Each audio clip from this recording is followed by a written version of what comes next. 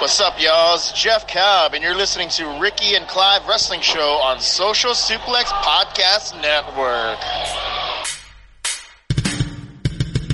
You're listening to the Ricky and Clive Wrestling Show. Listener discretion is advised at all times.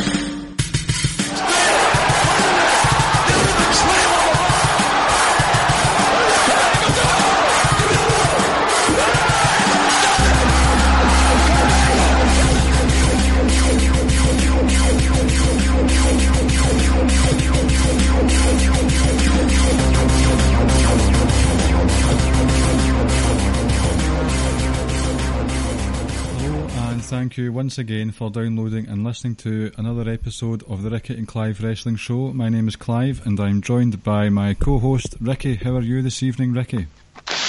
Good evening. I'm doing very well. Good. Have you recovered from the lack of sleep from last week's appearance on Outsider's Edge? Not yet. Not yet. Not yet. Still recovering. Yeah. The lack of sleep wasn't helped with our adventures on Sunday night. Now, you may have noticed quite a wee drop from a certain wrestler at the start of the show from a Mr. Jeff Cobb. That was because Jeff Cobb was at ICW's Shug's House Party number 5 at the weekend. We were lucky enough to see his match. Ricky was lucky enough to get a photo with him, and Ricky was as cool a dude as you can get, and just walked up and said, "Give us a drop for the podcast." So you got your rub with the celebrity. How do you feel? I mean, it didn't quite go down like that. If only it did. Well, initially, remember when we first walked in, we were actually looking for a Session Moth t-shirt. Well, I was. And then we didn't see it, but then there was a little smaller stack of t-shirts next to the main table. And we saw it, and then you turned round to me and says, I think that might be Jeff Cobb. And you know how when you think you see someone famous or like a celebrity or whatever, that you sort of like, you need to double take, and you're like, no, it's not. So I googled, as we were standing there looking, we googled him, and it turns out, let's say, you just do it just to be sure, because you don't want to walk up to someone. And then walked up, got a photo, and it was just by absolute chance that I came across him again later on in the evening. A mutual friend of ours had to leave early because I think he was waking up very early the next day and he wanted to miss the traffic. So I had my bag in his car and I went out to get it, and on my way back in I wasn't allowed to come down towards ringside, so I had to stay further back. And it was there I spotted Jeff Cobb, and I walked over and just said I enjoyed his match, and I walked away. And then I just says, no, well, you know, I need to go back and actually ask him, because it's not a chance you're going to get very often. And like I said, he was unbelievably down to earth, really cool, no hesitation, gladly done it. So yeah, it was a good night. For us, seeing someone like Jeff Cobb's quite a big deal, because it's not every day that you get a wrestler who you see on the indie scene, places like Lucha Underground as well. For them just to be standing in the middle of a wrestling arena in Scotland, Glasgow, it's just quite bizarre and surreal for us. So it was quite good seeing folk like that. He wasn't the only sort of big name that came in. It was quite a good weekend for imports for ICW over the 2 nights that they had Shug's House Party. So Jeff Cobb had his match with Aaron Echo. Volta was on night 1 with BT Gunn, and Angelico was there. I probably butchered his name there, but Angelico was also in night 1 as well against Mikey Whiplash. So they're all sort of different matches between the 3 of them. The Angelico match was very catch style. Walters was, as you would expect, really hard hitting, but BT Gunn gave more than he probably thought he would get in. There wasn't a big chop fest as I thought there would be, because Walters very famous for his chest chops and striking folk down, when it was actually BT Gunn that was getting in quite a lot of the offence there. But that was a good match as well.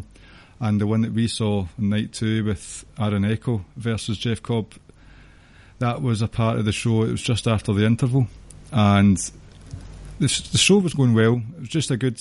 Grado had come back. Jeff Jarrett was there as well, with a nice wee guitar shot onto Just Justice. So it was all fun and games. And then after the interval with this Jeff Cobb match, it started getting a bit more serious and hard hitting, and that sort of set the tone for the rest of the night. So out of the ones that we saw, we were saying to each other, Jeff Cobb one, that's probably one of the better ones of the night, but there were quite a few to choose from.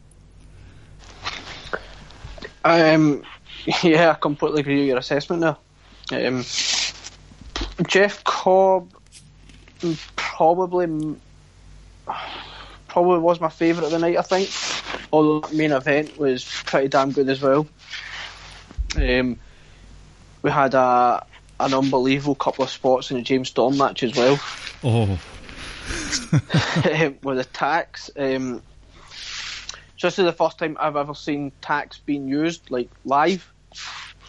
And when he first initially pulled him out of the bag, and you were like, "Oh my goodness!" And when it was actually Storm that took the tax out and put them on the ring floor, he's the one that actually took the bump through it, and it wasn't just any old bump. He attempted, what was it? Was it a power bomb, like a razor's edge from the top rope? Kind of like that to Ravy Davy, yep.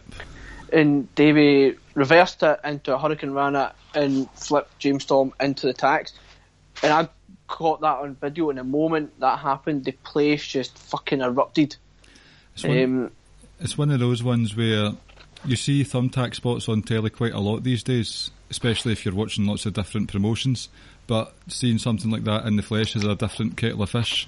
Because you actually saw the tack still stuck in his back, and like he says, it's completely different seeing it up close and personal as it is on TV. Aye. Yeah, like I say, it was quite well paced throughout the entire night.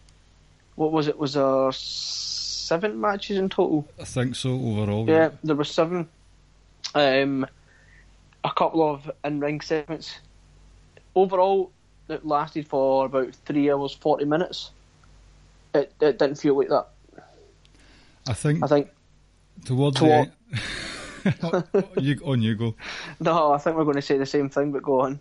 I was just going to say, towards the end, we were starting to panic about getting the last train home, so there was that, right, come on, hurry up, let's get this show on the road. But the main event was a match between Stevie Boy, who was the current ICW champion, against DCT, who has had a run that I found a wee bit similar to Bayley's in NXT, where it was just a gimmick, very tongue-in-cheek with the gimmick, but over time he started being treated more seriously. He wanted to be treated more seriously and more respected, and over the last couple of months he earned a title shot against Stevie Boy.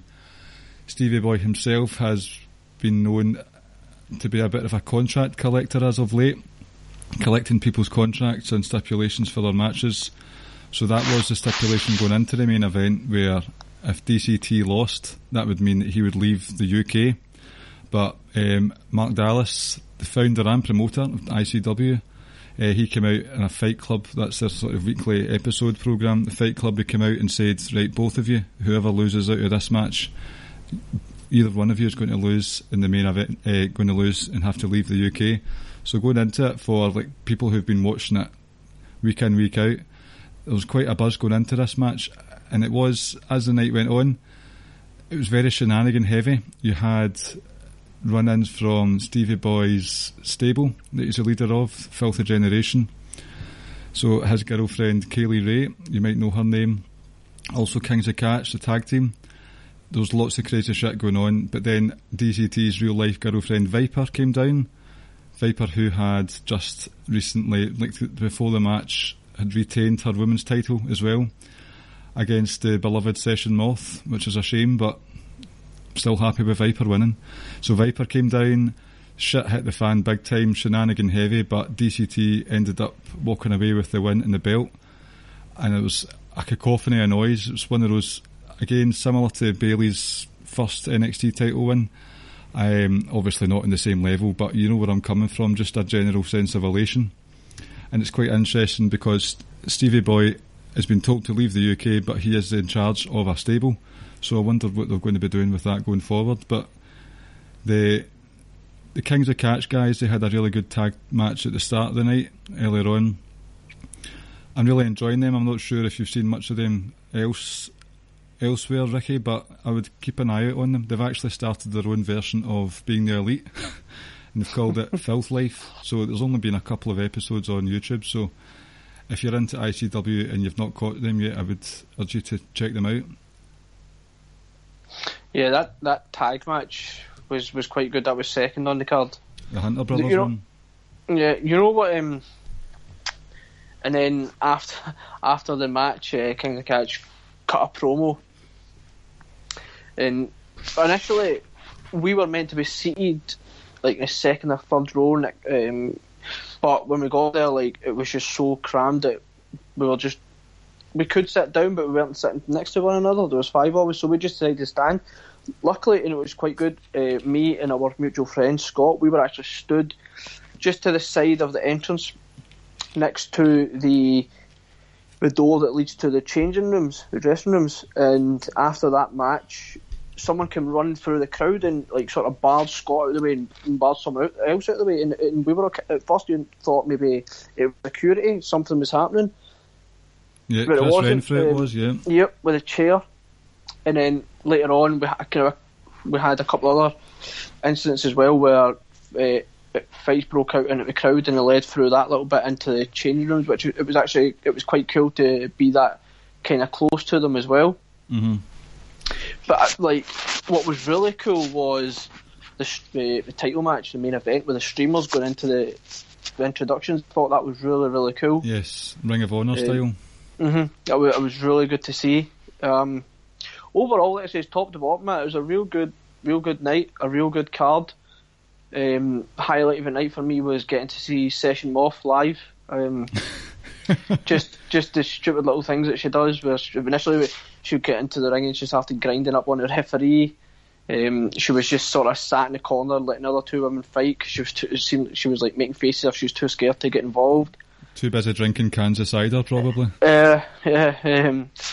Overall, it was a real fun night. I really, really enjoyed it. Like we said, we definitely got our money's worth. And obviously we got to see Hall of Famer and Impact great, or TNA great, Jeff Jarrett as well. Finesser great, you mean? Mm-hmm. Yeah, but like I said, overall, a real good night of wrestling. Really, really good. And I was impressed with some of the guys. Alan Echo really impressed me. I thought, like I said, we were talking about Jeff Cobb earlier, that was a great match. Yeah, Aaron Echo has recently fallen victim to a screw job with Kenny Williams, who's sort of joined the WWE NXT UK guys, but in ICW he's joined the Voodoo Sports and Entertainment brand, who's like the heel authoritative stable, and Aaron Echo and Kenny Williams were best friends in that, so Aaron Echo looks like he's got a win under his belt against Jeff Cobb of all people, so that's like a sort of game changer for him going forward, I would say. Mm-hmm. Most definitely. So they also had the return of a certain Grado as well, who has been part of Impact for quite some time now. As you would expect, Grado's a bit of a hero for ICW, so his return with the Madonna music, place went into meltdown basically. It's really good.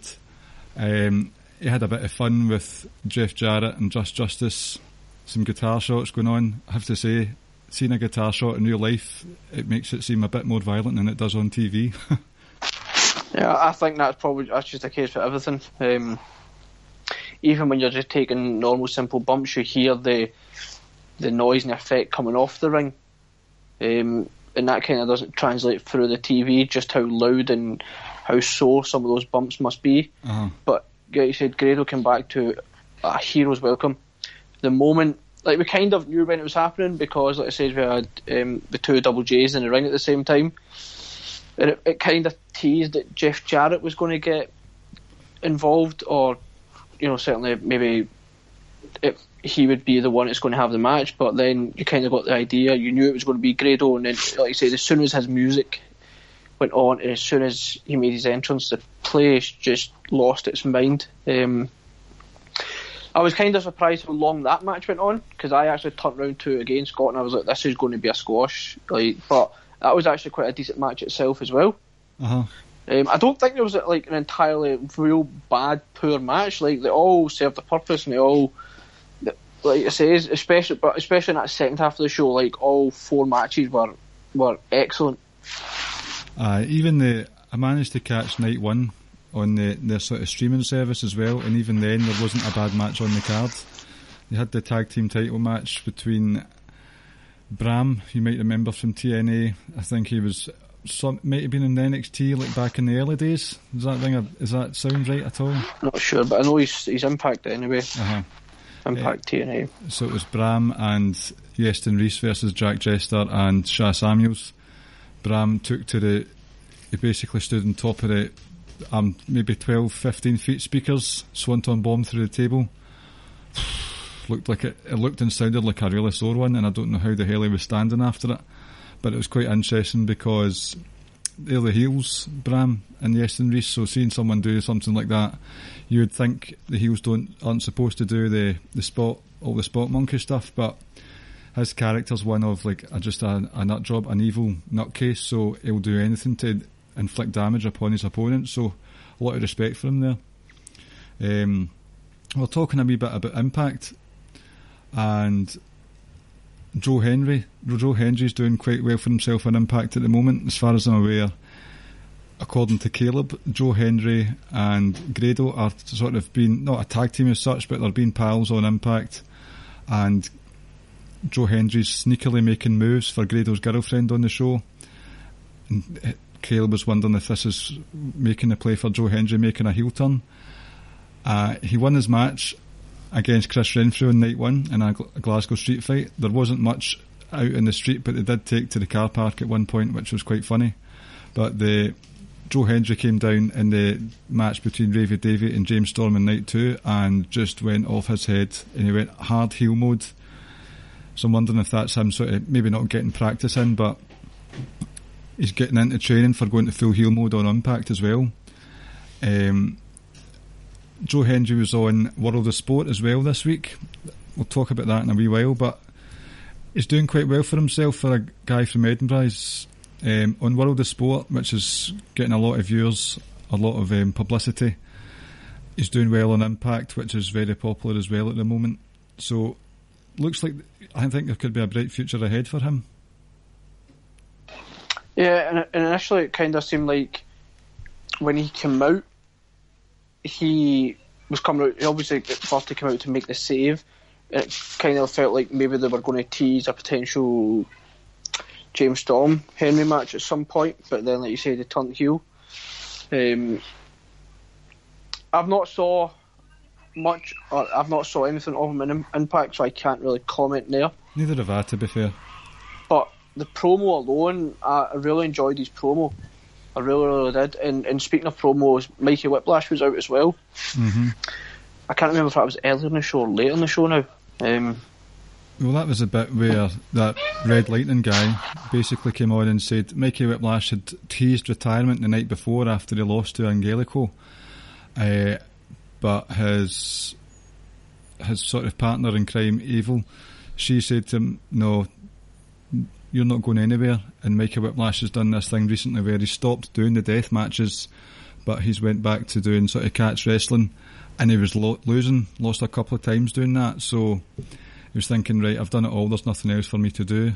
But he changed his mind on Saturday night. Sunday he came out and said, I've still got more moments in me, and I want to do that at Fear and Loathing, which is in December, and that's kind of like ICW's WrestleMania in their calendar, if that makes sense. And Red Lightning came down and said, no, why don't you join up with us? And that ended up in a skirmish with Bram and Yeston Reese coming down to batter Whiplash.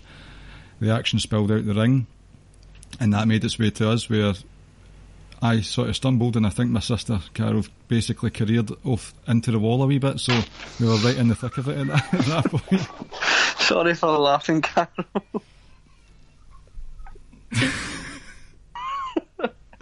No, that was excellent, and just from that promo alone, like, I was really impressed with Michael Whiplash. I thought it was a real good promo. You can tell he's kind of a star as well. Oh, aye, he's but that was the second moment where someone spilled out in the ring near us, and like you say, it was just being that kind of up close and personal with that happening right in front of your face was kind of cool. Yeah, like I said, there's so many fun things that happened that night. Mm-hmm. Just like it says, I keep saying it, but just a real enjoyable night. It was. And like it says, we also had Lionheart come out. I believe it was that immediately after the first match. Cut a promo saying that, you know, he's been here for a long time, etc., etc., and now he's whoever's the champion at Fear and Loathing he wants a shot as well. So obviously we've got a few months to build towards that, but indications suggest he'll probably be in the main event at Fear and Loathing potentially. Like I said, in Fear and Loathing itself, it's a show that I think we've spoken about maybe going to as well, and I think we might do it. So I think that'll be another good time to go. Sorry, another good card to go see. But obviously we're a few months away from that at the moment. With Lionheart, our American listeners might know his name. He was a victim of a botched, well, not a botched styles clash in Preston City Wrestling. It might have been 2014 or 2015. He took a styles clash and tucked his head, broke his neck, and he knows that he shouldn't have done it. But there was a bit of controversy surrounding like the reactions from both sides of the argument after that. And one of his colleagues in ICW, Jackie Polo, who's now christened himself as Just Justice, a sort of Jeff Jarrett piss take, he tweeted at the time, "Another retirement looms." This is playing off when Lionheart did actually retire a few years prior to that, but then decided to come back into the wrestling game. And Lionheart read this basically in a hospital bed, neck brace, unsure if he was able to walk again. And as far as I'm aware, that was all a shoot. And they've never seen eye to eye, and they've had a few matches. It was 2-0 to just Jackie Polo over the few years that they've had the rivalry, and Lionheart managed to be victorious on Saturday night, and he actually took a styles clash and kicked out at 1, which was, I think, one of those things I thought at first, oh, what's he doing kicking out of a styles clash at 1? But for me it was the adrenaline of taking that move and the story and the journey that he's been on that whole time.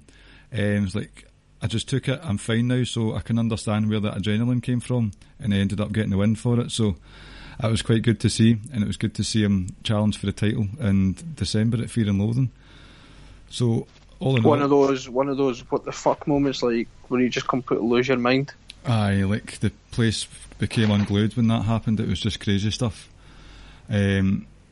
As far as I'm aware, from what I've seen of some adverts, Lionheart's actually going to be in a ladder match for this World of Sport on Saturday night on ITV. So I just, if you don't mind, just talk a wee bit about World of Sport that I watched the other night there. Yeah, go on. See, the actual wrestling was fine. You've got a lot of name value there. As I say, for the British wrestling scene, you've got lots of folk like Sha Samuels, Lionheart. Off the top of my head, I'm forgetting a few of them, but you still had that international appeal. Well, when I say international, I mean internationally acclaimed. So you've got the Grado, who lost his title, and you had a sort of exhibition match between Davey Boy Smith Jr., I should add, versus Will Ospreay, and that was really good. I knew that Ospreay was in it, but I forgot that Davey Boy was going to be in the promotion as well. So all in all, the actual wrestling was really good, but I was saying to you on text the other night, they seemed to have Kevin Dunn doing the camera cuts because it was far too sort of just jumpy all the time. There was a point where I didn't even know which side was the hard cam because the camera was just cutting about all over the place. And it's just, I know they've done a few tapings already, but I hope they sort of iron that out and just calm down the presentation a wee bit, because it took you out of it. And with World of Sport, it was obviously a big deal back in the 70s and 80s on ITV, a prime time slot, and it's back on the prime time slot on Saturday nights on terrestrial TV. So it's in that spot where at 5 o'clock or something, it's a wee bit before the likes of your X Factor, all the sort of big Saturday night TV shows. So it's in a very impressive sort of real estate in terms of TV time, and they got 1.2 million viewers thereabouts at the live showing. And when you think about that, the size of the country that UK is compared to America, when they get, I don't know, 2-3 million for the likes of Raw and SmackDown, so that was quite a big deal. I don't know how long it will last if it keeps going that way, but hopefully people get invested in it, and we'll see the likes of next week. As I say, we've got Lionheart in a ladder match. The advert showed a suitcase at the top, so maybe it's something like a Money in the Bank briefcase they're going to do. Viper and Kaylee Ray will be in action as well in a triple threat match. I can't remember off the top of my head who the third opponent will be. So, as I say, it's early days for World of Sport. They've done a few tapings. We'll see how the popularity goes, but I think just in terms of that weekend there, we had the NXT UK tapings. Thankfully I've not seen any spoilers yet, so that's quite good. I'm not sure when they're going to be released though. Do you know anything about that? Sorry, I didn't quite catch what you said there. Just wondering have you heard anything about when the UK NXT tapings will be released? No, nothing. Do you know what, give me a second, I'll Google that right now actually. Right. Yeah, just having a quick look and I can't find it at the moment. I'll try and look and we might have an answer later on the show for it. Well, hopefully it's not too long. But so you had those tapings, you had World of Sport on ITV, and obviously the ICW one's just sort of more local to us in terms of like being able to get to see it and stuff. But it's been really interesting for British wrestling at the moment, and I think the likes of Viper getting her BBC documentary, she's a big name at the moment. I don't know where the hell's going to go when it comes to 2019 in terms of British wrestlers, what the success of NXT UK will be like anymore of these sort of star-studded imports that we'll get for ICW as well. So it's good stuff moving forward. I mean, British wrestling has been quite hot for a while now. It has, and I will sort of say I'm not up to date with the likes of Progress or anything like that, so there's probably a lot more stuff that I'm missing out on and not giving enough respect to be honest with you. Yep, but just sort of the main promotions we're talking about, it's really been on the up for about the last maybe 12, 18 months maybe. Yeah, I've completely lost what I was about to say now. UK wrestling's cool right now, basically. It really is, but I had a specific point I was going to make now. I really can't remember it. Oh, that's going to kind of annoy me now. Well, I'll ask you a question in the meantime. You're saying there that you'd be up for going to Fear and Loathing, and I myself, I'm not long on the ICW bandwagon, but do you think you'll be joining me in regular viewing and stuff like that? I think so, because it made, I think on the show on Sunday they made a couple of announcements that there was going to be a couple of matches taking place at the next show. Next tapings? August, now I can't remember what date in August it said. I was quite interested in maybe trying to go to that as well. Mm-hmm. But yeah, I'm definitely going to now be more intrigued by it, definitely want to keep watching it. And like I said, the plan is to go to Fear and Loathing in December, and I know that kind of ties in around the time the WWE come over, but you know, like, I would rather go to Fear and Loathing, I think, if I'm honest. Big news. Not so much that because I'm comparing it or that I'm down on WWE or like that. It's more so just that because that's going to be like a quote unquote like a pay-per-view WrestleMania type thing, and the WWE thing is just going to be like a live event. I understand, like, that's fine. Live events are cool, but I just feel like there could be more, oh my goodness, did you see that, or this just happened sort of thing at Fear and Loathing. I think as well, with the likes of WWE, especially a live event, it's going to be very family orientated, and you were able to let your hair down a wee bit on Sunday with all the copious amounts of bad language and heavy violence as well, so it's good to, as I say, it's not even that, it's just you're invested a wee bit more than just live events, exhibition matches. Exactly, it almost feels like there's more riding on each match as well. And like I say, that's not a knock on WWE or anything, that's just the way it is. If it was a SmackDown tape, and maybe you'd that's different, yeah. If it was a SmackDown or a Raw tape, then, you know, that's completely different. Or, you know, one day if we ever did get like a pay-per-view over here, you know, then we'd be going to that no matter what. You never know, there might be a takeover Glasgow at some point in the future. If anything, it's probably going to be London again, I'd imagine. Well, I'm thinking of the UK stuff. Yeah. But I mean, it'll be I think Scotland might be. I mean, they've not involved in the tapings. It'll go all the way up to December, as far as I'm aware. So I think it's mainly. I think the furthest north they get is maybe Liverpool. Mm-hmm. But all in good time. Bit more patience. No, definitely. It will eventually. Something will eventually come up north of the border.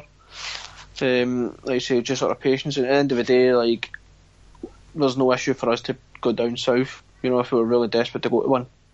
Aye. Basically, you'll go wherever Session North Martina goes. I mean, she was excellent.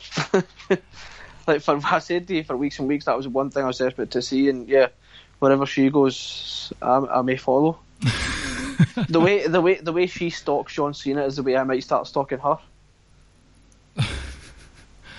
You never know, John Cena might think, Well, it's Session Moth's move now. Like, John Cena and Nikki Bella apparently, quote unquote, split up again, so who knows? Can you imagine? Maybe, like I say, I think he saw my tweet on Sunday night and decided, no, I no longer want to be with her. I want Session Moth to grind on me. Do you think maybe Session Moth might end up in Total Divas in the near future? Aye, maybe. Getting arrested by the police because she's getting too close to John Cena. Uh-huh. Well, fair play to her. You never know, she might get that one day. Their path may cross eventually. in Bumblebee 3 or something like that. Some shitty film that he's in. Have you seen a lot of his films? I saw... Was it Daddy's Home 2? Right. Just pause it. We are back. The children have been escorted from the building, so all is well. So yeah, I saw Daddy's Home 2.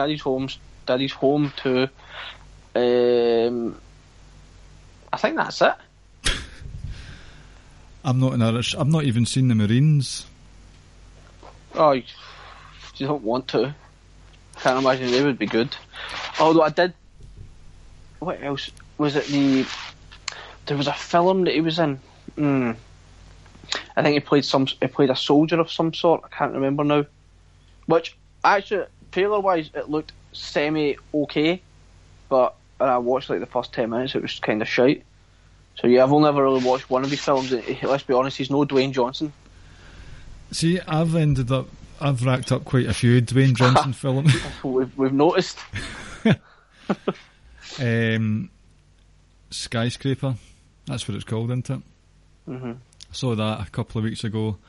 I saw San Andreas a month or so before that. He's doing well for himself, isn't he? He's making some money, I suppose. Have you seen any of the other sort of WWE films? I actually... Where was it? Where was this film? It might have been on like Film 4 or something. It was... Now I can't remember the name of it, but it was the film with Ted DiBiase Jr. Oh God, I've not even heard of this one. What was that one called? I can't even remember what that was called. But that looked terrible as well. Like Kane, See No Evil or whatever it was. Mm-hmm. And then there was another one. Was Seth in it or was it Dolph? Oh, the Dolph Ziggler one. That's what I was going to talk about there. Have you... Countdown? I don't even know the names of some of the films. Aye, that was Countdown, where Dolph was a cop and Kane was his boss. Oh, fuck's sake. And Dolph Ziggler was chasing down some bomb guys, and they'd put a bomb in a... Some bomb guys? I can't remember the basis of the story. It was pretty dreadful, but there was a WWE live event, and someone had placed a bomb under one of the chairs, and Dolph Ziggler was walking about trying to sort it out. walking about the fans and stuff, and he went backstage and he was chasing the guys, and Rusev and Lana got in his way. For some reason, Rusev had a gun. I don't know why the hell he had a gun, but Why wouldn't he? do you think he just walks about backstage with a piece? Yeah, good. Man's an absolute hero. But Dolph Ziggler super kicked the gun out of his hand.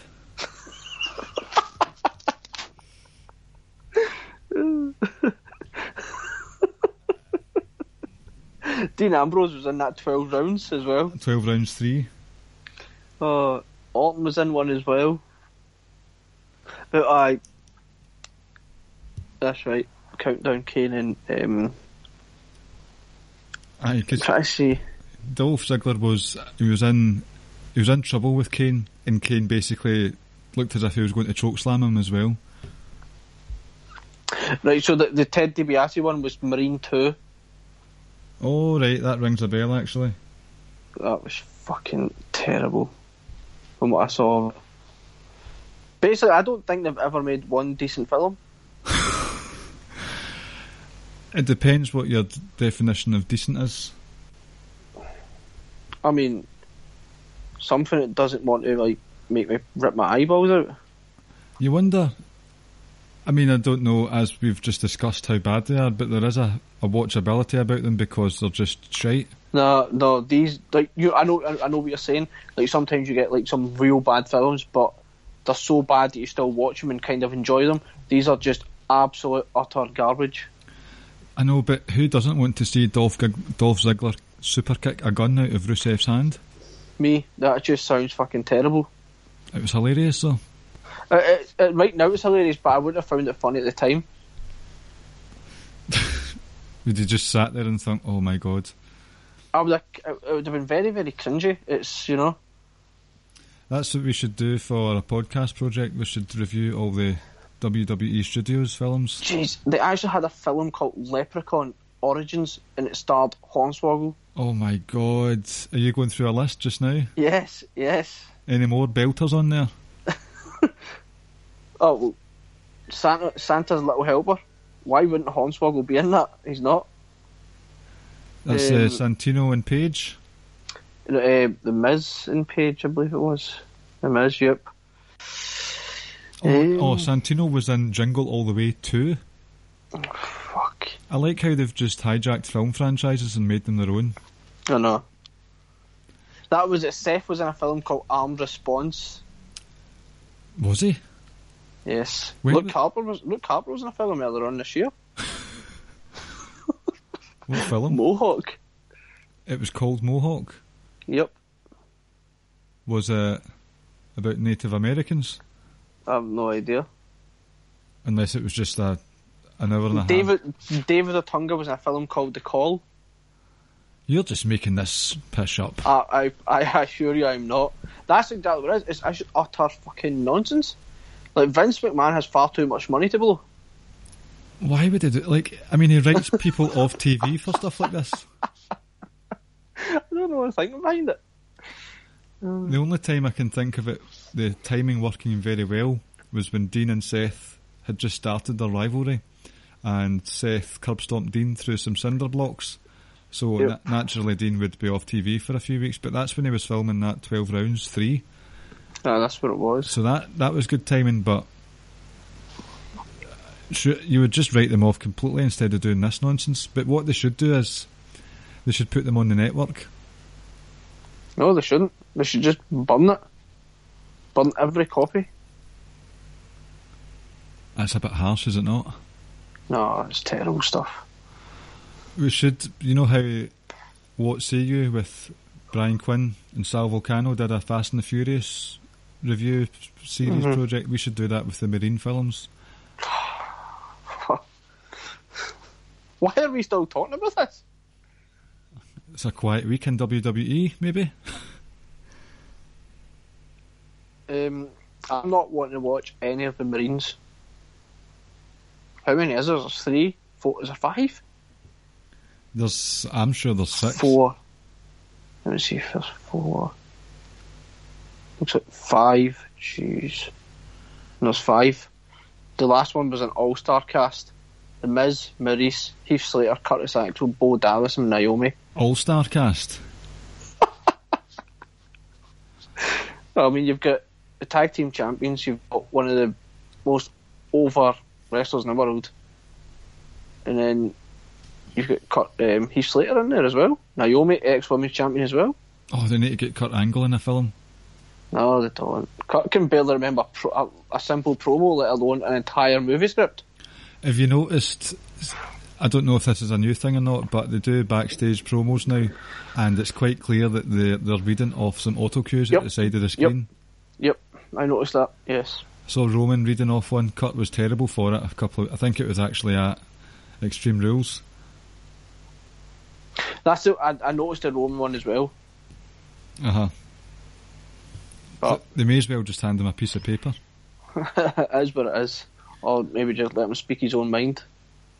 With those films, I would rather watch an hour and a half of Vladimir Kozlov in promo class than watch those films.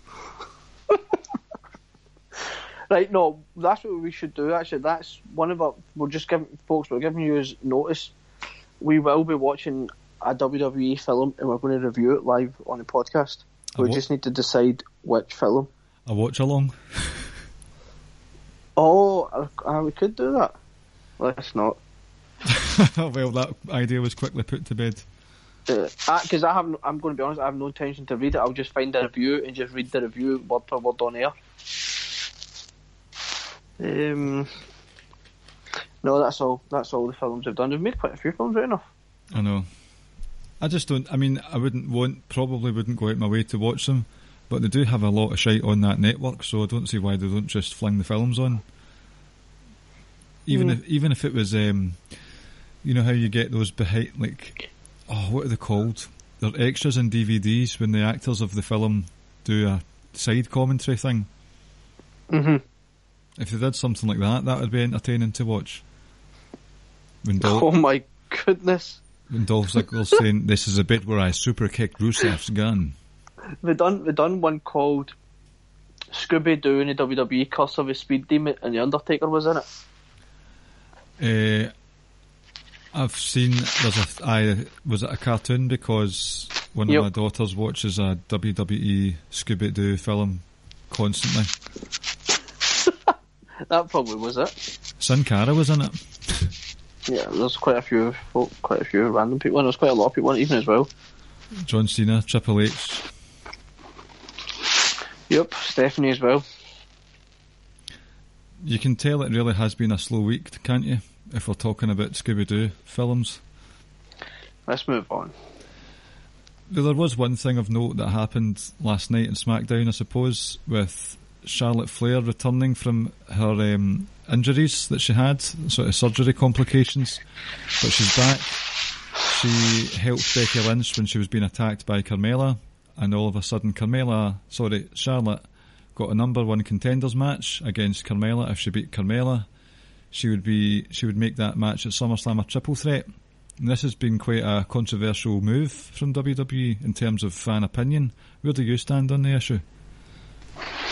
I mean, why wouldn't you want the best female wrestler in the company involved in a match? Well, Carmella's already in a match. Okay. I kid, I joke. No, I mean, like, why wouldn't you? I know. Do you know what they've done? It's maybe they've noticed or they saw just how bad the last few Carmella matches have been, or maybe there's in their thinking is that, well, if Charlotte and Becky are in this match, at least their interactions will elevate the match, and Carmella can just be that sneaky chicken shit heel. Uh-huh. The story is still going into it is still going to be all about Becky in my mind. Yep. It's a case of she finally got another chance at a title shot, only for her supposed best friend to come in and also steal the limelight. I think Becky will win it. And then in the process, or just after, or at some point, one of them, most likely Charlotte, will turn heel, and then you can get Becky versus Charlotte. I don't see why this is an issue.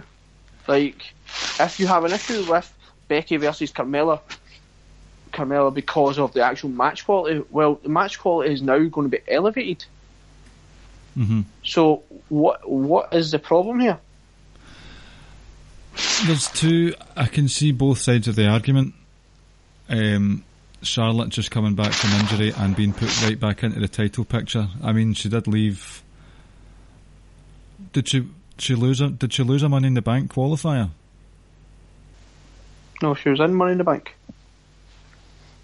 I can't even remember that right now. No, she was in Money in the Bank. Well, the whole... No, she wasn't was she in Money in the Bank? She was. Who was it? Was it not Carmella and Asuka at Money in the Bank? Uh-huh. So Charlotte was in Money in the Bank. Well, basically, what I'm trying to say is the fact that technically she should be at the back of the queue, but we know that we don't get a sort of deserving, like a scale of who deserves a title shot the most. Obviously, Becky Lynch has been doing this thing where she's been winning all her matches and she went about things the right way. But as you said, this is still all about Becky, this story. It might not be her winning the title, it might be Charlotte, it might be Carmella, but it's all focused around Becky, whether she turns heel because of Charlotte quote unquote stealing the limelight, or whether Charlotte turns heel because she wants the limelight and she's unhappy with Becky possibly winning the title. But it looks like over the next couple of months that'll be the main programme going forward for SmackDown.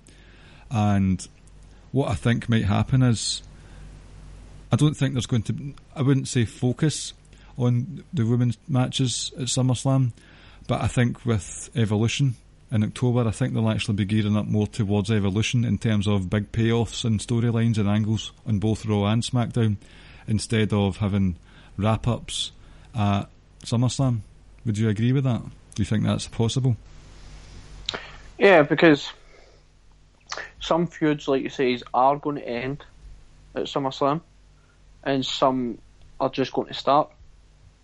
So, one way or another, based on if we're saying Becky's going to win the title at SummerSlam, the Carmella-Becky feud will come to an end, because on SmackDown there's no automatic rematches. Uh-huh. And then I think the feud coming out of that is going to be Charlotte versus Becky Lynch.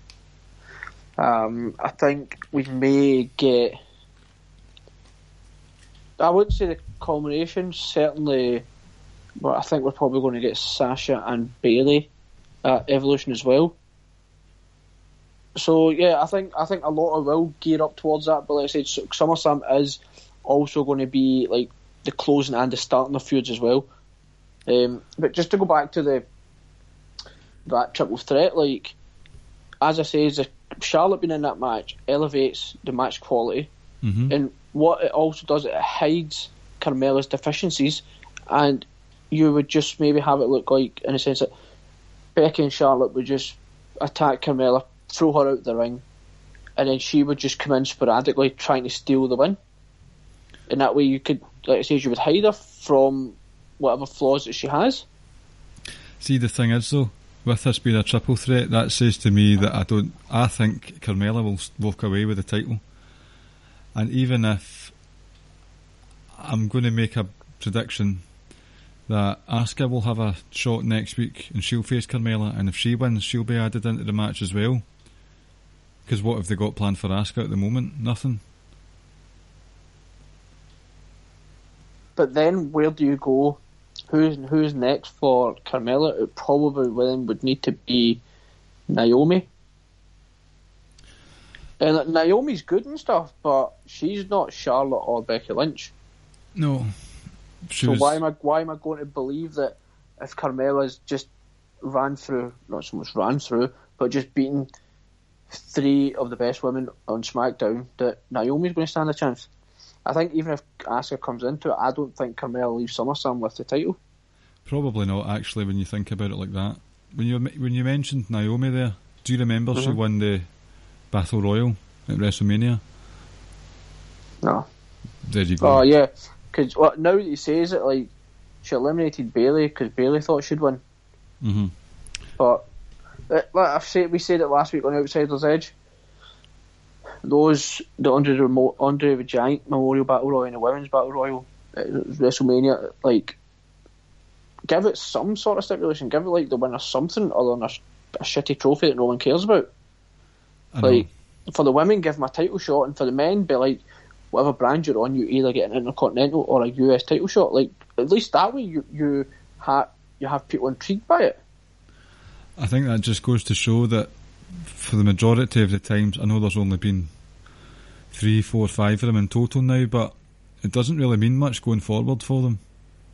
These armbars. I mean, like, honestly, tell me a winner of the Andre the Giant Memorial Battle Royal who's actually went on to like a quote unquote push or it's meant anything. On a very small scale, Matt Hardy, because he quickly won the tag championships afterwards. I know that's in terms of importance, it's not a main event push, but it still did win something quite quickly after it. No, I agree. But the rest of them, not so much. Other guys like Baron Corbin and Big Show and stuff like that. Who won it? Was it Mojo Rawley last year? Jesus. See? And he's now backstage making threats to, random people who don't get on the show. Bobby Roode. Well, just turn him heel. But going back to the women, my bottom line is I have no issue with Charlotte being in that match whatsoever. I can understand why you would be, but match quality, like I said before, is just immediately elevated.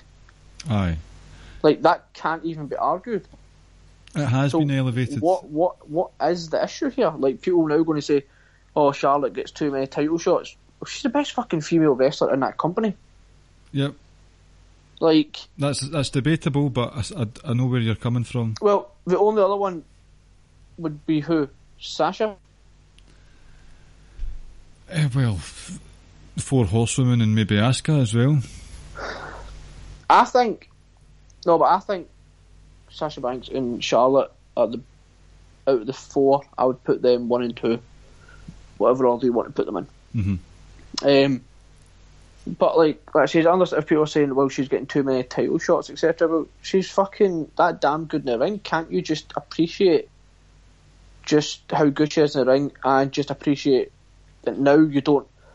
Because first you were complaining having to watch Becky versus Carmella, but now you've actually got another bona fide star in that match who can wrestle, but you're still bitching and moaning about it. Aye. Some people just want to complain and be negative just because that's all because we don't have the capability to see past certain things, or they just don't want to see past certain things, or they're unable to look like 6 months down the line. While they're doing it now, they're going to benefit from this angle or whatever 6 months further down the line. I'm not talking about this match, but just in general. Aye, they can't see. It's like, I can't remember the phrase, but they've got blinkers on. They're not willing to deviate from their opinion, which they're so set in stone with, which is fair enough. But you need to back it up with consistency. Exactly, and for the most part, your opinion is fucking shit. Mine? No, I'm just saying in general. All right. Like, you hear the same stuff over and over again from the same people, and it's like you can't even for a moment like not so much appreciate. You can't even for a moment like understand maybe from a different angle. You can't come at it from a different perspective because they want it done their way, and that's it. Did you know that Roman Reigns sneezed too loudly yesterday morning? Like, I defend Roman all the time, but at the same time, when there's Roman does stuff that I don't like, and I don't know if you'll remember this, but I think it was before we started even doing the podcast, what were the 2 things I said time and time again about Roman I hated? I always said I thought he didn't sell enough, but now he's I think he's a great seller, and I still hate today that Superman punch. Oh, it's dreadful. Like, if Roman does stuff that he's not, that I hate, I'll say it. I'm not one of these guys that are going to defend everything he does or defend everything WWE does. But for the most part, I enjoy watching. Well, not for the most part, I do enjoy watching Roman. I'll defend him for the most part, but he's certainly not one. He's not in my top 5. I think it has come to the stage now where it doesn't matter what he does, he'll be criticised for it. If it's a bad segment, it shows that he's terrible. If it's a good segment that comes off well, he's been overpushed. Just you kind of win, so I'm not just... Like, that's it, and like, oh, he's not good on the mic, etc., folks. Arguably the greatest of all time, and I wouldn't do it, but Kurt Angle himself says it. And Chris Benoit, folks, was horseshit on the mic. was just bland, wasn't that good at all on the mic. But in the ring, he was virtually untouchable. And I know we can't release, like, it's a kind of taboo subject, a taboo name, etc. But in the ring alone, for his wrestling ability, the guy was virtually untouchable. He was. So, and this is where some people differ, and I know I differ from you. Probably you, I know I differ from it with Rance. Like, I don't know if you're more so where Rance is coming from. He's more character driven. Yeah. I'm the opposite. I'm more so, you can give me the blandest guy if you want, but if that male or female produces like a 4 or 5-star match at a pay-per-view, I'm happy with that. But obviously sometimes you just get that perfect wrestler who's got great character work and with great wrestling ability, etc. And there's nothing wrong, like, there isn't a right or a wrong there. Like, if you like one thing, it doesn't mean you're wrong. Like, you know, it's subjective. We all like different things about wrestling. But a lot of people can't see that. A lot of people can't, or won't want to see, or don't want to see it, or won't admit it. I've sort of leaned towards story quite a bit over the last year or so. But there are times when you see a great match which has no selling, just flips all over the place, and I do appreciate them, but I do, like, when I hear criticism of certain angles or certain wrestlers, I try and look at the bigger picture of what's going on, why they're doing it. There will be instances where I just don't like the story that they're telling, and I will be vocal about those things, but we're sounding like broken records here when we say try and be patient, aren't we? Yep.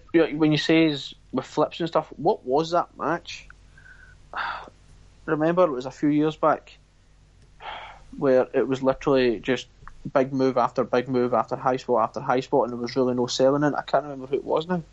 Oh, do you mean... Was it Ricochet? Ricochet and Ospreay? Right, so for instance, that match, when people say there's no selling, etc. and that, like, I enjoyed that match. Like, I thought that match was, for what they'd done, was excellent. Mm-hmm. It's not, I might not want to see it every week, because I don't think I've ever saw anything quite like it. I enjoyed it.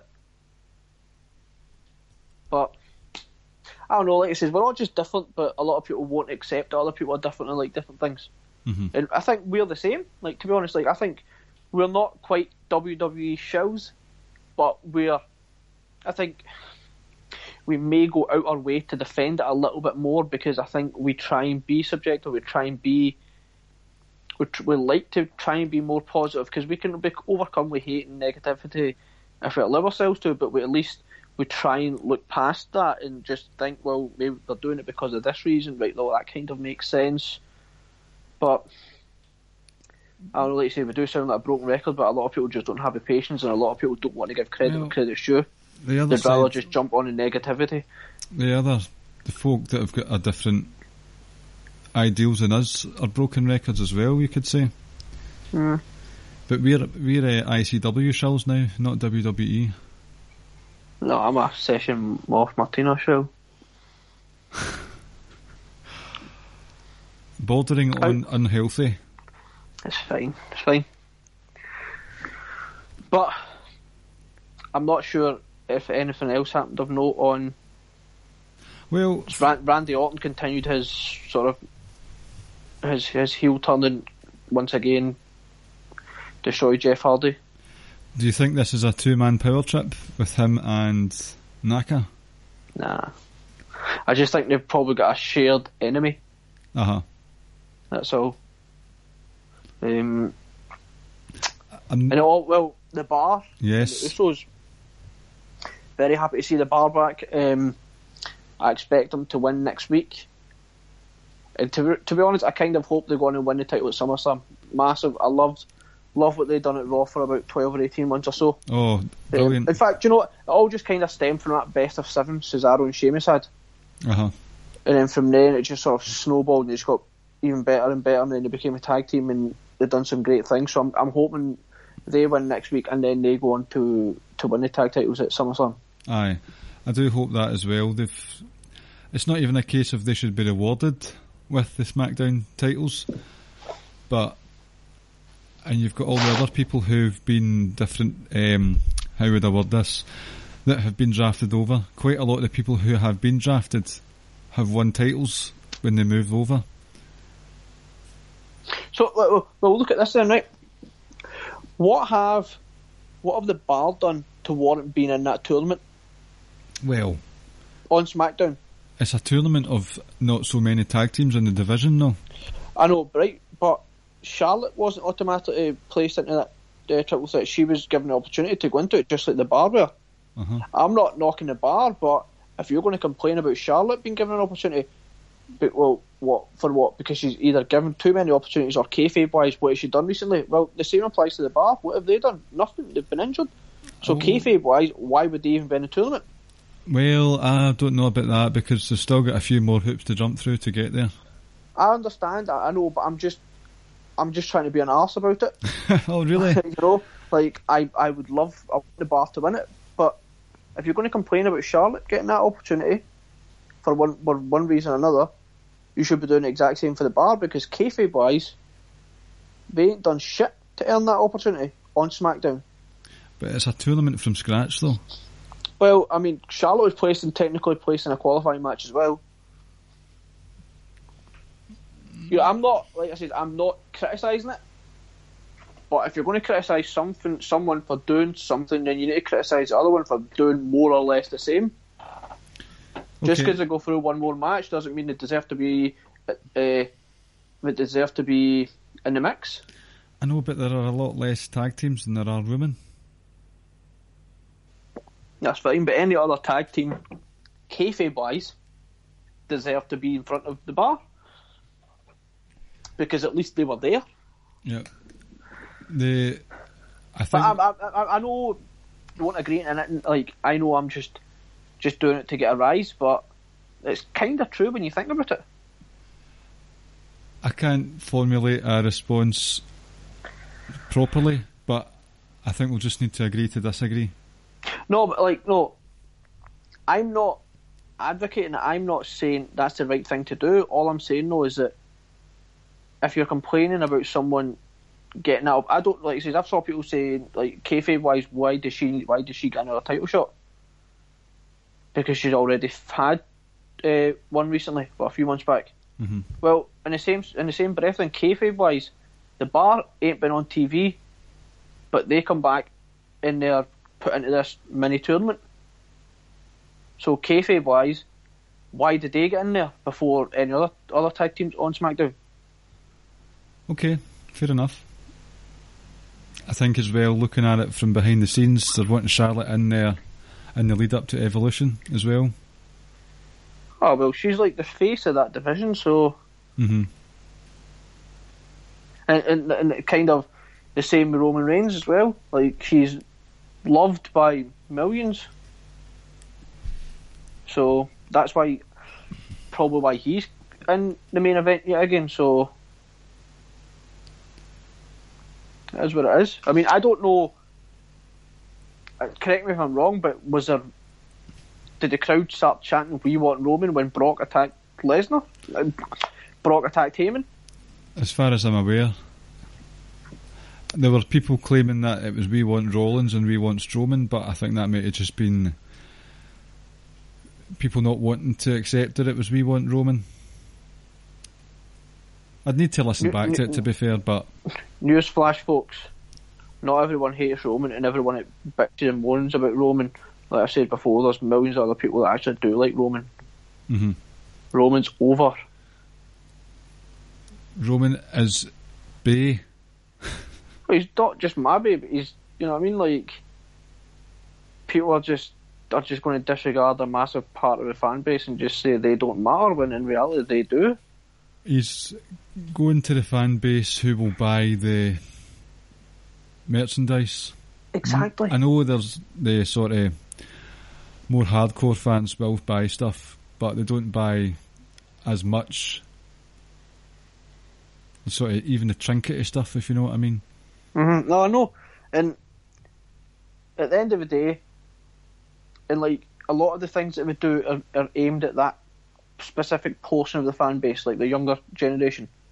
Just like when Cena was doing, when he was really Super Cena back like 10 odd years ago. It was a younger generation, the younger fans that he had more appeal to. Mm-hmm. And I don't know if I said it on the podcast, I don't know when I've said it, but I guarantee you, a lot of those kids at the time who might have been 8, 9, 10 years old, fast forward now, and if some of them are trying to get into wrestling, I guarantee you a lot of them would have said, I get into wrestling because of John Cena. Uh-huh. And now fast forward 10 years down the line, a lot of those kids you see now are going to say the same thing about Roman. Probably. Like I said, I'm not Roman's biggest fan. I might have come across like it, but I've got many other people I prefer over Roman. Aye, I know you're just on the wind-up half the time with it. Yeah, but I'm at the wind-up, but at the same time, I'm kind of being serious as well. Mm-hmm. Like, I think he's a damn good wrestler. A damn good wrestler. Is he Almas or AJ Styles or Seth Rollins level? No, he's not, but very, very few people are, but he's in that next sort of bracket, I think. Mm-hmm. And I don't buy into the notion that he needs someone like an AJ Styles, etc., to have a great match with. Maybe not. You mentioned AJ Styles there. I think I'd said on last week's extravaganza episode of The Outsider's Edge that people are apprehensive about Roman Reigns being the champion again, but his last title run was pretty decent with the matches with AJ Styles and the Shield stuff that he had going on as well, when it was Seth Rollins and then I know he wasn't the champion in that triple threat with the Shield, but he was still in the conversation at the time, and that was some really good main event creative for a few months. So, and fuck the other thing, man, he might not even leave SummerSlam as a fucking champion, because it'll be Kevin Owens. And I guarantee you, for the most part, people won't even be talking about how Roman beat Brock. It'll be how KO or Braun or whoever it was, maybe, obviously one of those two, cashed in on Roman, and that'll be the lasting image from SummerSlam. So you all get your feel-good moment and you get to finally cheer. It's going to happen, isn't it, Kevin Owens? I think so. I think even though Brock's scheduled for the next night, but you kind of... I wouldn't be surprised if something like he went on a rampage and just sort of destroyed everything and everyone, and Kurt or Stephanie or Triple H or someone come out or Vince and, but look, enough's enough, you're fired, and that's the end of him, sort of thing. While you're talking about Braun Strowman, this is a random thing, and it's probably just going to be UK folk that understand it, but Jinder's been saying Shandy a lot recently, right? Do you know where I'm going with this? Maybe. Well, there's probably a drink in America as well where you have sort of half beer, half lemonade, and we have that over here and it's called a shandy. So it's as if Jinder's basically looking for a nice relaxing tipple that you would have on a Sunday afternoon. You just, shandy. Shandy is fucking disgusting. Oh, away with yourself. Horrible. I often partake in a shandy while watching a Dwayne "The Rock" Johnson film. And I bet you Jinder does too. He does. So he can learn how to flex the pecs. Oh, those roided up pecs. Anything else you want to chat about? Or will we either talk about the quiz or more shit films? No, from Raw, not exactly. Well, Brock was there for a change. Nah, nothing else really to say on Raw, if I'm honest. Seth and Drew was quite good. Yeah, that's about it. I think now, obviously, I think the Revival are now manoeuvred into get the title shot at SummerSlam. Yep. Which, probably long overdue in your eyes as well. In my eyes, yes. I'm not confident they'll win, but we'll see what happens. And then we've got Ronda's first ever Raw match next week as well. Who's that against again? Sorry? Alicia Fox. Oh, right, okay.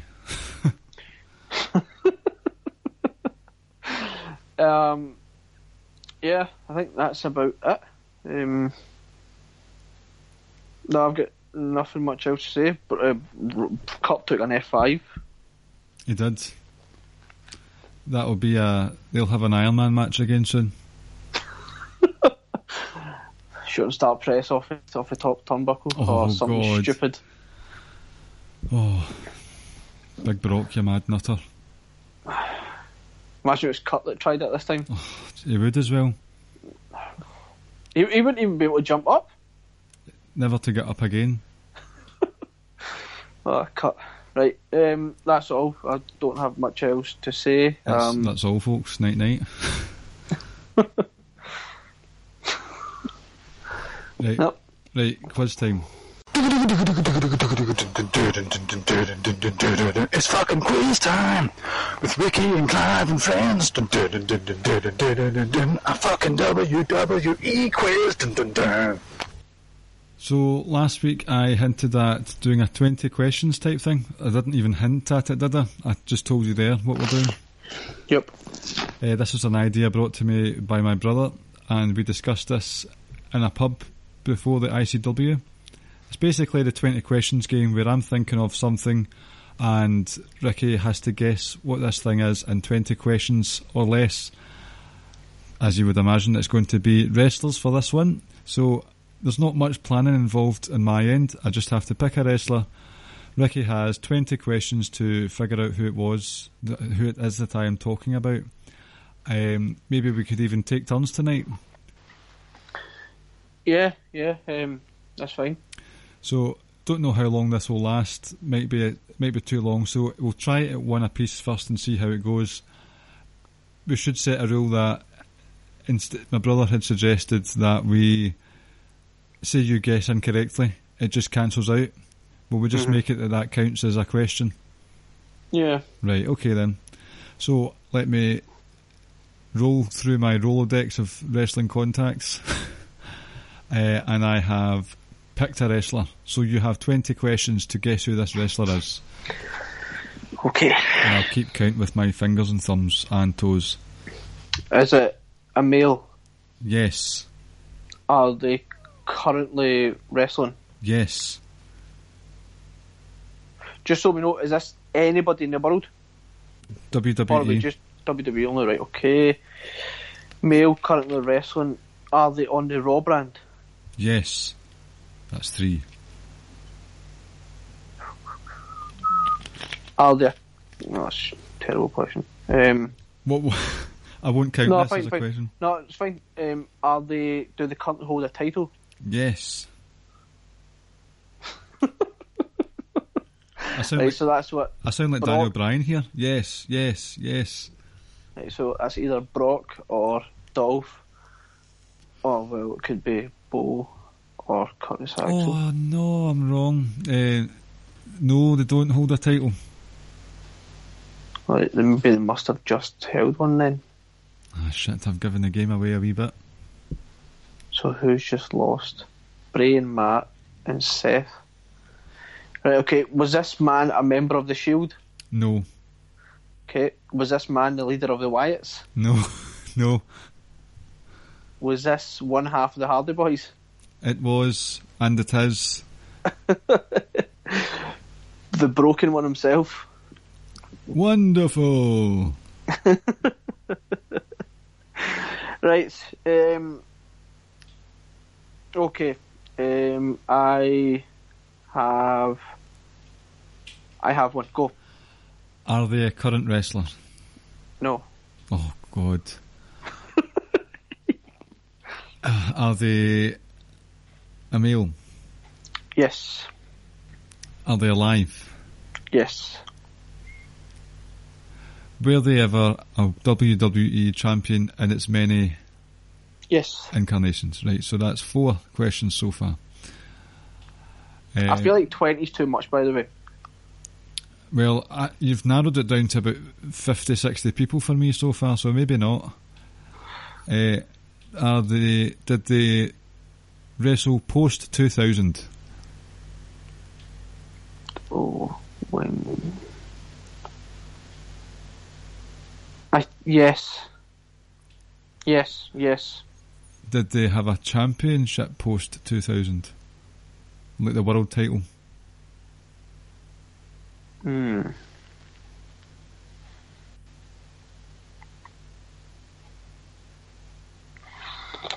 Oh. See, this is tricky. Right, tricky Ricky. Right, I'll ask another question then. This is still question 6.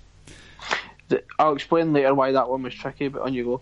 I think I know, so I'm going to steer my questions in a certain direction. Are they American? No. Are they Canadian? Yes. Are they part of a wrestling family? Yes. Do they wear purple sunglasses to the ring? Purple? Or pink, sorry. Yes. With a pink tinge. Is it Jim the Anvil Neidhart? No. Is it Bret Hart? Correct. So the reason the 2001, right, was difficult because I couldn't say yes or no because it was WCW. See, I know, I'm sure he beat Benoit for the title or something along those lines. Benoit and Bret Hart had 2 matches where one was a sort of Owen Hart tribute match. What, WCW? Uh-huh. Yeah, that's what I'm saying. Like, I couldn't say yes to it because if I said yes, I might have given you the impression that it took place in WWF. Uh-huh.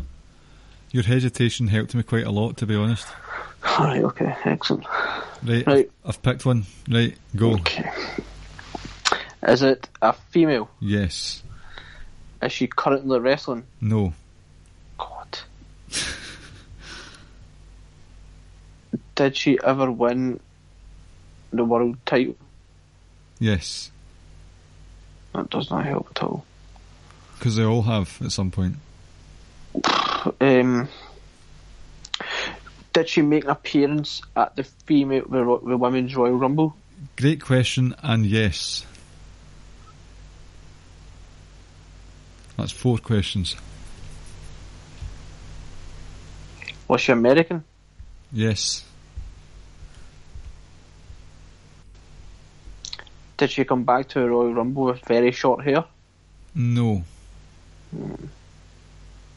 It's not her then. You said she was American? Uh-huh. So who came back? Leah came back. Is she married to a wrestler? I don't know. It's not her then. Who the hell else came back? I couldn't answer that other one off the top of my head. I will Google it right now, though. What else can I ask? Has she wrestled outside the Royal Rumble post 2010? No. No. So we're going way back. Yep. Okay, right, so we're going way, way back.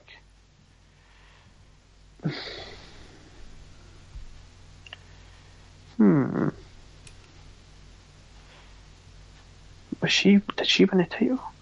Oh, by the way, she was married to a wrestler. This is news to me, as far as I'm aware. Bizarre news to me. Does she come from a wrestling family? I'm not sure. Don't think so. Right, so it rules her out. Right, so that leads me to think it's one of two women. Was she blonde in her like prime wrestling days? Nope. It's clearly not her or her.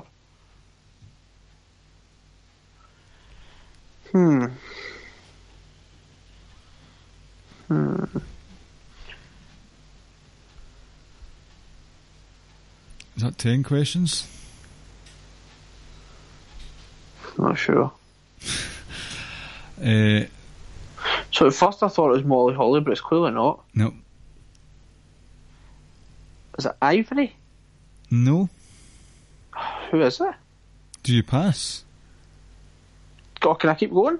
Aye, there's been 11 questions. I don't know if that's true. I'm just now making the choice that it's 11 questions. Okay, right, so... I can actually hear the cogs turning in your mind right now.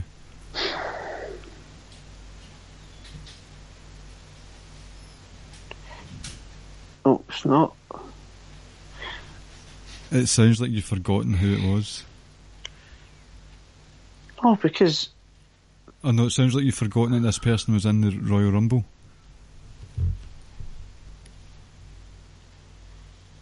Who the hell could it be? If you want, you can give up.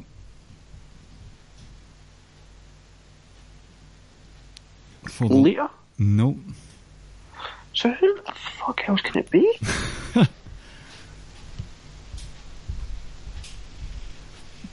For the listeners' sake, will I let you know who it is?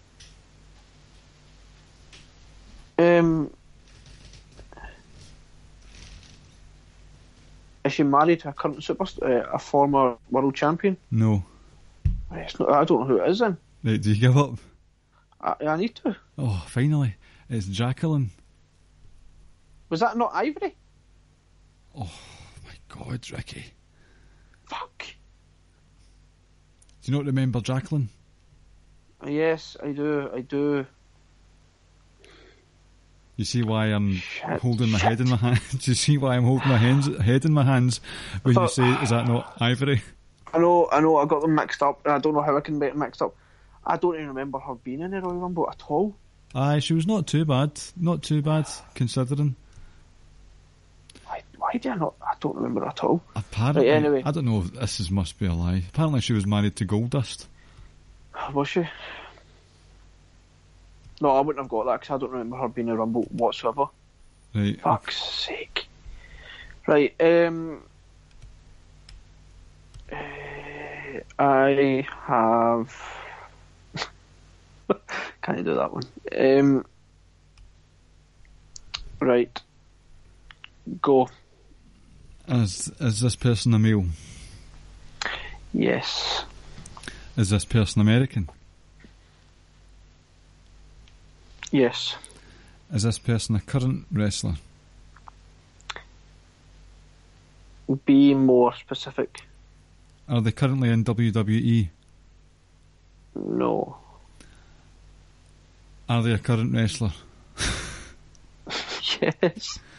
So they're on, this is number 5, they're in the independent scene. If that's what you want to call it.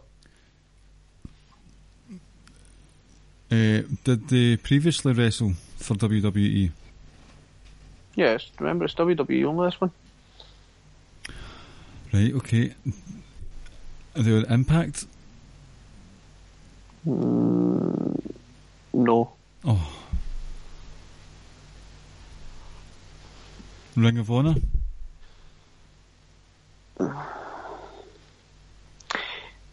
No. Is that 8 questions? The reason why I keep saying no is because I don't think this person is specifically tied down to just one promotion. Right. Are they more famous for their work in New Japan? No. Oh, for God's sake. Right, so it's...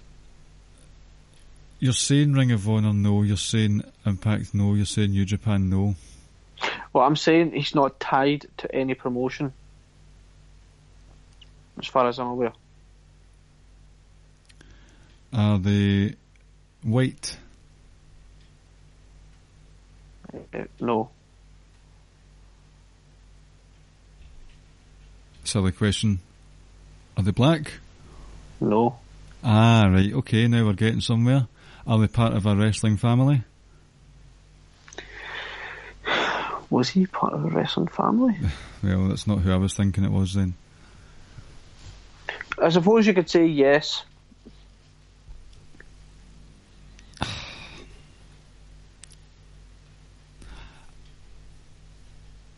Did they have a junior in their name when they were in WWE? Yes. Did they have a famous uncle? A famous uncle? Oh, hold on a minute. It's one of two people. Does their first name have 3 letters in it?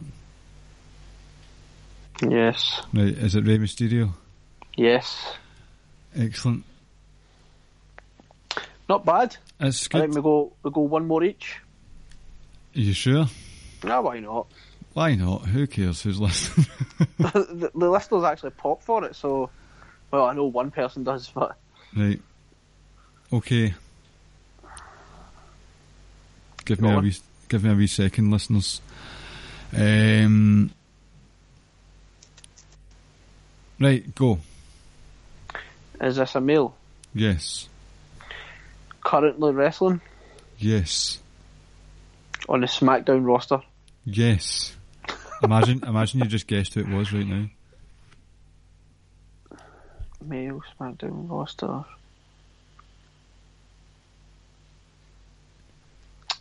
Do they have long hair? No. Is his surname a first name?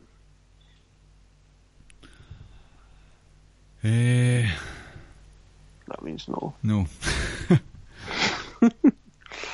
Have they held any kind of title in the WWE? Yes.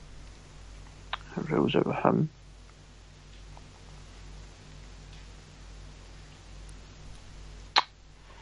Did this person just have a baby recently? No.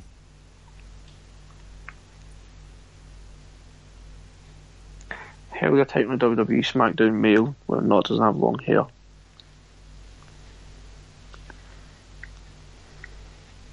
Is it a former world champion? Yes. Has this person just made a heel turn?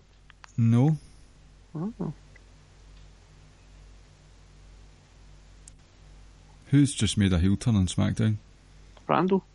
Oh, that guy. Big Brother Keith.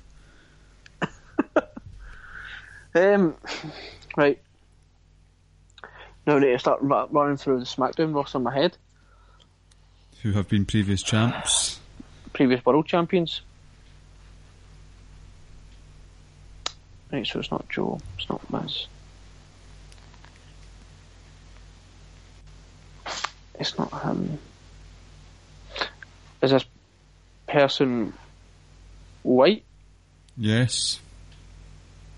Is this person Irish? To be sure, fella, to be sure. Is this person Triple H's old workout buddy? It is indeed Shamu. I've not actually guessed who it is. Well, how many Irish workout buddies has he had in his life? I don't know, maybe it could have been Finn. Or I might have been confused what roster he was on. Or it could have been Fit Finlay. Exactly. Is this man pasty white? When you asked me earlier, is this person white? I was going to go, you bloody well better believe he's white. Right, I'll think of one now. Shamu, Seamus and Paige go to the same anti-tanning salon. Right. Let me see, let me think. Are NXT people allowed to be? Yes, they are.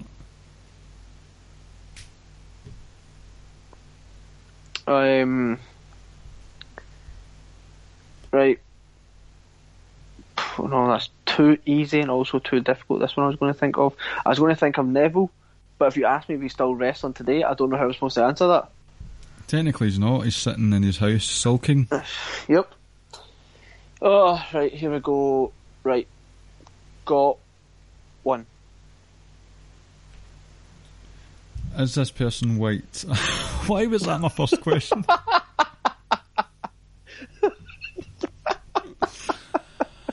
Oh, jeez, oh. Why was that your first question? I don't know. It was just the first thing on my head for some reason. Yes.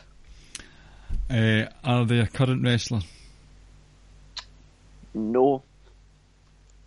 Alright. NXT? That wasn't No. part of the quit. You said, right, okay. No, it's not current. No longer wrestling. Is this person a male? Yes. Is this person long haired?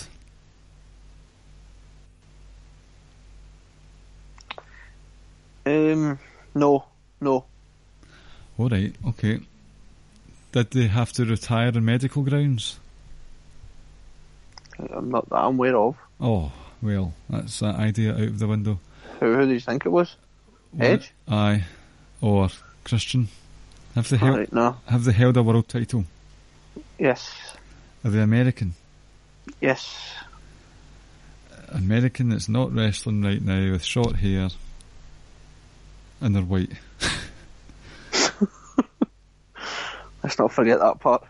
Are they alive? Yes.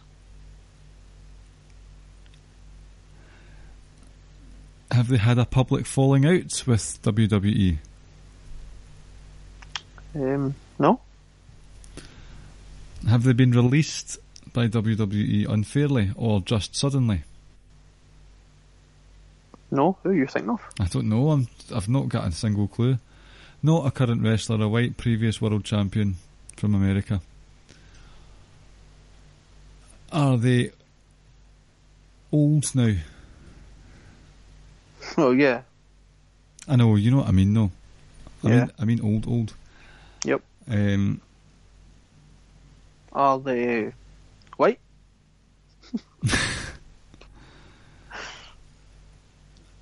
Have they been in trouble with racist comments recently? You think I was actually going to think of that prick? Fuck you, Hulk Hogan. Oh my god. Are they bald? No. Sheer panic now. I know. I'm tired and I'm panicking Skywalker here.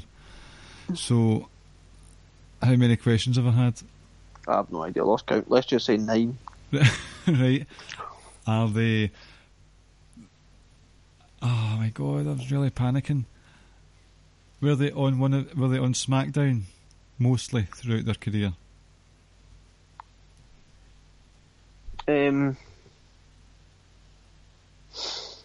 No. I've got no step for a hint at all. I'm going to pass. No, just keep asking questions. Are they part of a wrestling family? Yes.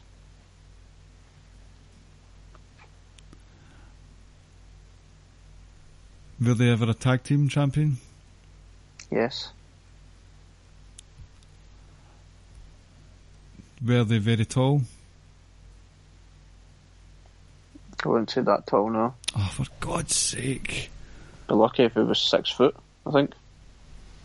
Are they under 6 foot? What a shocking question that is. I think so. Well, it was just a wee bit of comedy. Fuck's sake. Ask me if I like this person or not. Do you like this person? I fucking hate him. Oh, that kind of narrows it down a wee bit. And that was very strong words if it's who I think it is. I despise this person. You know this. I should really be pressing pause here. Why? Are they a 16-time champion? Yes. Very strong words about Ric Flair, Ricky. I am not a fan, you know this. Your namesake, of all people, that's where you got the name from. It is far from it. Far from it. I'm cooler than Ric Flair. Do you know, there will be a few of our listeners who wholeheartedly agree with you there. Jeremy will agree with me. I think Jeremy likes his Ric Flair. But I think he likes his Ricky as well, though. You should start your own podcast and it should be called Rick's Flair. Is that your joke of the day? No, I've got one for you though. Oh, fuck. Go on. So, Paul White, we all know who Paul White is. He's starting he's obviously bald these days, but he's not wanting to be bald anymore, but he can't grow hair back, so he's doing a show on the actual network where he goes around fancy sort of hairpiece shops and toupee shops trying to find the right look for him, and it's called The Wig Show. Just end the podcast on that note. Thank you for listening, guys. We are at Ricky and Clive on Twitter and Facebook, Ricky and Clive Wrestling Show on Instagram. I do the 205 Live columns on Social Suplex, where you can also subscribe to other columns and the rest of the podcasts, which are Grown Men Watch This Shit, the indie show that we've got going on, Outsider's Edge, which we appeared on last week, Keeping It Strong Style, which is covering G1 Climax right now, and Rich Latta's One Nation Radio. James came on with Rich last the weekend there, and they had Chad Matthews on, who's got a new book out. Check that out. I believe Chad might be on Outsider's Edge this week as well, so a lot of love for Chad Matthews this week. Good stuff. Also check out the Wrestling Squared Circle Facebook group, where we are there to chat with and for Ricky to troll people with as well. Rate and review the podcast on whatever app you use, preferably iTunes because of hashtag algorithms. There we go. Who did I troll on the Wrestling Squared Circle Facebook page? You don't even know who it is because you just press the comment button and you just troll away.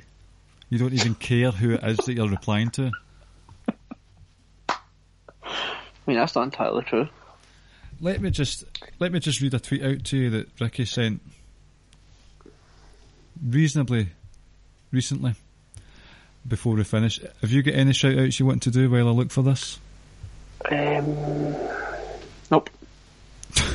Well, thanks for making sure we don't have dead air. That's much appreciated. Well, I mean, just whatever you've says, like, we appreciate people downloading and listening. Found the tweet. Brock Lesnar turns up for about 10 minutes of TV time and makes millions. What a guy. Like, am I lying? No. Am I lying?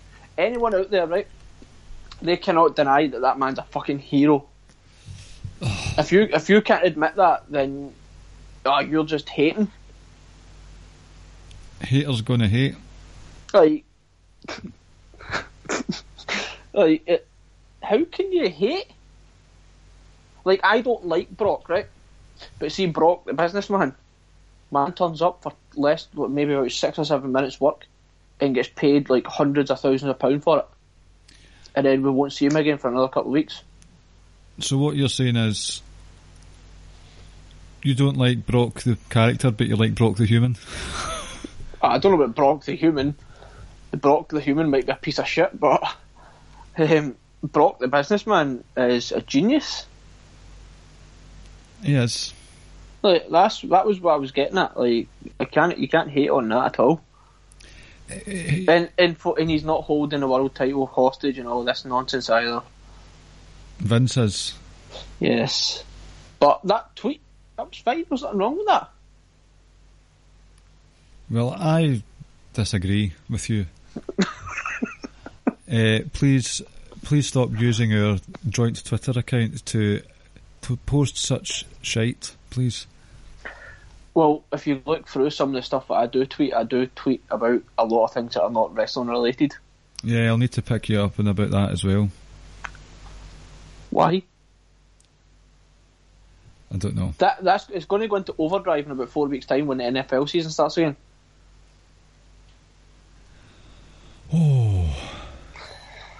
Anyway, I got some whatever. Let's go. Yeah, let's go. Let's go before we start saying things we're going to regret to one another. What, like we do all the time anyway on WhatsApp? Yep. Right. Yep. Night. Thank you for listening, guys. That's true. That is true. Thanks. Take care, guys. Oh, this is bad. Thank you for listening to the Ricky and Clive Wrestling Podcast. We'll see you next time. BetMGM has an unreal deal for sports fans in Virginia. Turn $5 into $150 instantly when you place your first wager at BetMGM. Simply download the BetMGM app and sign up using code Champion150. Then, place a $5 wager on any sport. You'll receive $150 in bonus bets, regardless of your wager's outcome. And if you think the fun stops there, the king of sportsbooks has plenty of surprises in store. Check out daily promotions, same-game parlays, live bets, and so much more. Download the app in Virginia today and get $150 in bonus bets instantly from your first wager. Only at BetMGM. BetMGM and GameSense remind you to play responsibly. See BetMGM.com for terms. 21 plus only. Virginia only. New customer offer. Subject to eligibility requirements. Rewards are non-withdrawable bonus bets that expire in 7 days. Please gamble responsibly. Gambling problem? Call 1-800-GAMBLER. Promotional offer not available in Washington, D.C.